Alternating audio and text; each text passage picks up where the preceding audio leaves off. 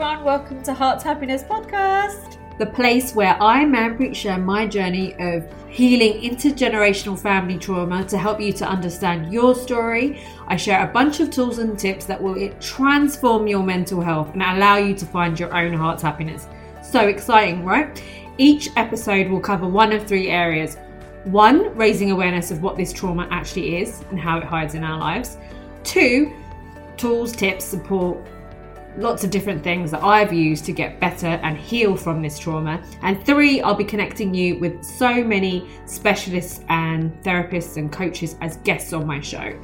So we are going to transform your mental health and empower you to take your healing by the hands and move forward. Hello everyone, welcome back for another episode of Heart's Happiness. We are talking about complex PTSD in families today. So I'll be explaining what complex PTSD is again, but I do have some other podcasts on this. And then when we're talking about how we kind of have these roles within families, so just being aware of what is happening in your own family system and how you can change that, because that can be really toxic for yourself. So that's what we're talking about. And do remember, you are listening to my podcast, so you're entitled to a free coaching call for 40 minutes by just emailing me at manpreet@heartshappiness.co.uk, and I'll give you some pointers for your healing journey, and I can fill you in on my services as well. So that's free anytime. Just drop me an email, and there's more details on my website, heartshappiness.co.uk, and I've got some really great freebies on there, like a free masterclass with me, and also a great reading list that can really fast track some of your healing. And that means you'll get an email from me every week where I'm filling you in on just stuff that's going on in my own healing journey and things that are working for me. Okay, so let's get down to complex PTSD. So just a little refresher on what it is. So it is similarly to a PTSD, right? So imagine when somebody goes from a big traumatic event like 9/11. Let's say 9/11 gives somebody 10,000 units of trauma, and then they experience PTSD afterwards. So they're stuck in a survival pattern and have anxiety and depression because of what they've experienced. The same thing happens in childhood. So someone like me has experienced complex PTSD, which means I had 10,000 moments where I felt unsafe and afraid. So when I was growing up with my alcoholic granddad, I used to hold my breath around him. So that's like one moment of trauma. But when you've had so many of them and you've sort of lived your life, especially those early stages of your life, experiencing fear on a regular basis, then you also have a form of PTSD. And then this can really show up in your life because you're struggling with relationships, you're struggling with depression and anxiety, with addictions, because you have got complex PTSD. And it's like, I just think, I don't like labels. I think it's just a great way to understand yourself. And it's really serious. It can really affect us. But what I've thought about since learning that I have complex PTSD is that actually my entire family had it as well. So my mum, my dad, my grandparents, my brother, all of us, my uncles, my aunties, they'd experienced fear. And that's so much around that intergenerational trauma. So, you know, I'd grown up with an alcoholic granddad and a dad who had narcissistic qualities. But then so did my dad. He also grew up with an alcoholic who was narcissistic. So he experienced that fear in childhood and had complex PTSD himself, and then was stuck in a repeating pattern with his own family.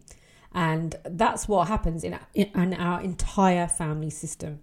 So, you know, everybody has it, can have it, you know, if you look at your own family structure. And then we start to take on roles to survive in that family system.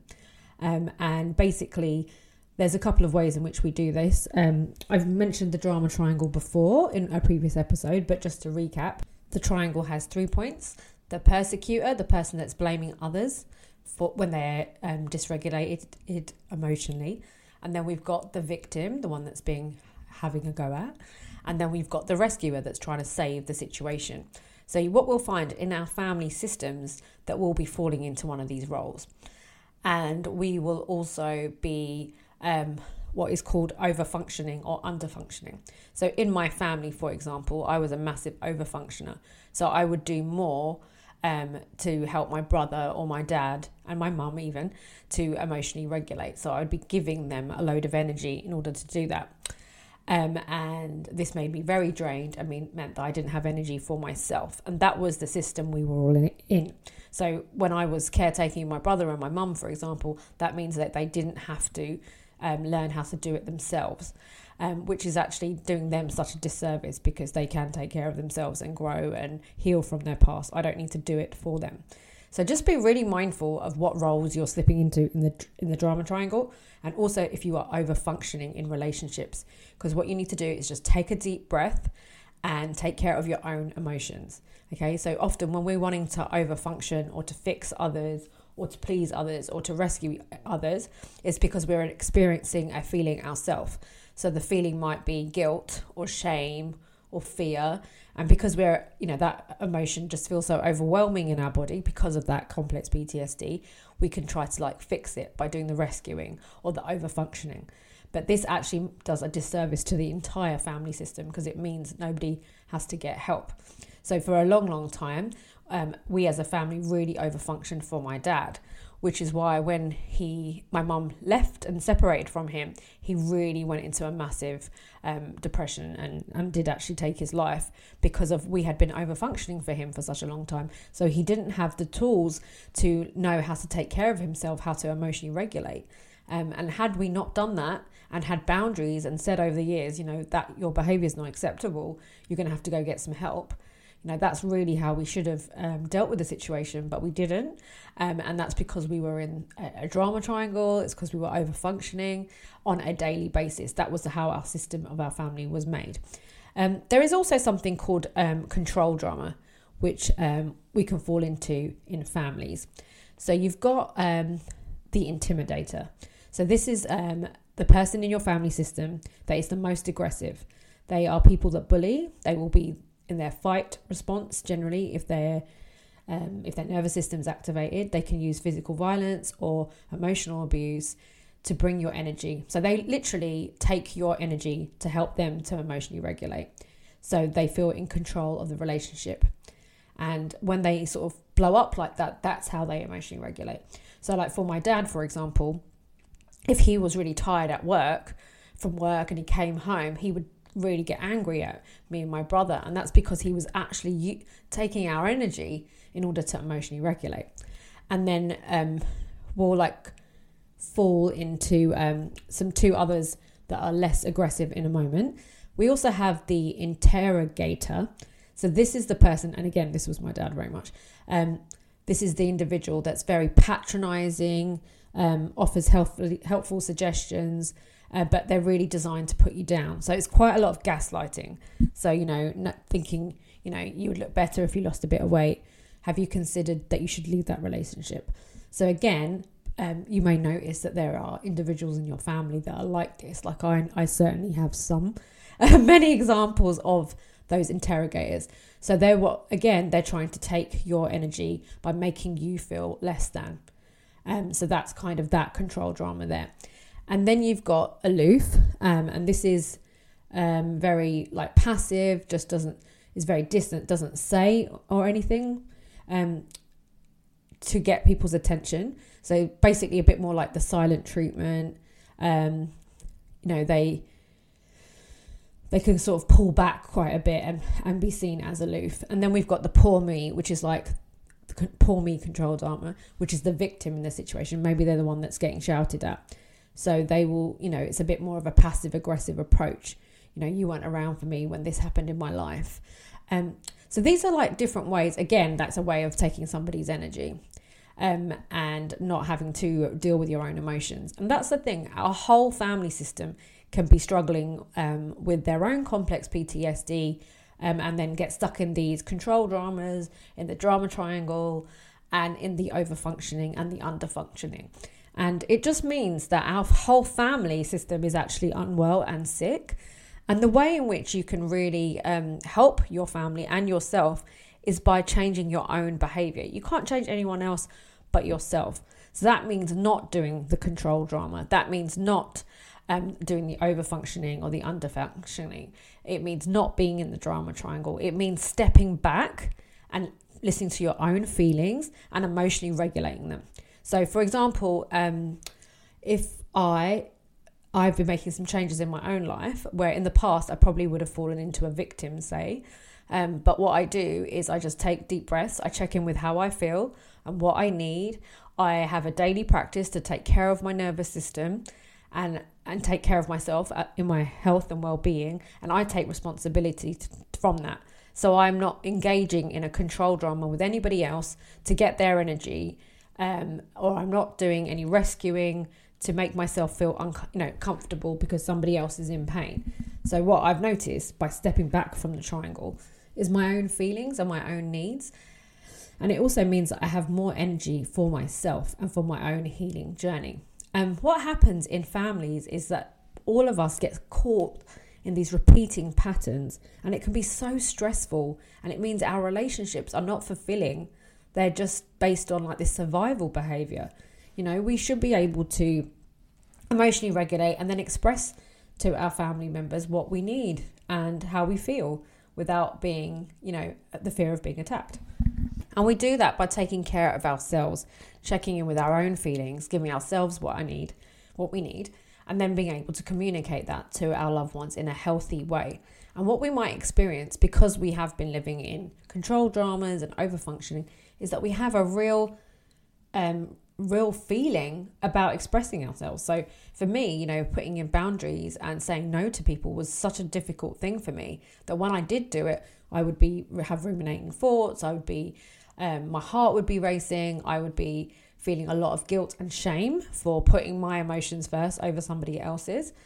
But I had to sit in with that feeling because that was an act of self-care, putting in those boundaries and expressing them.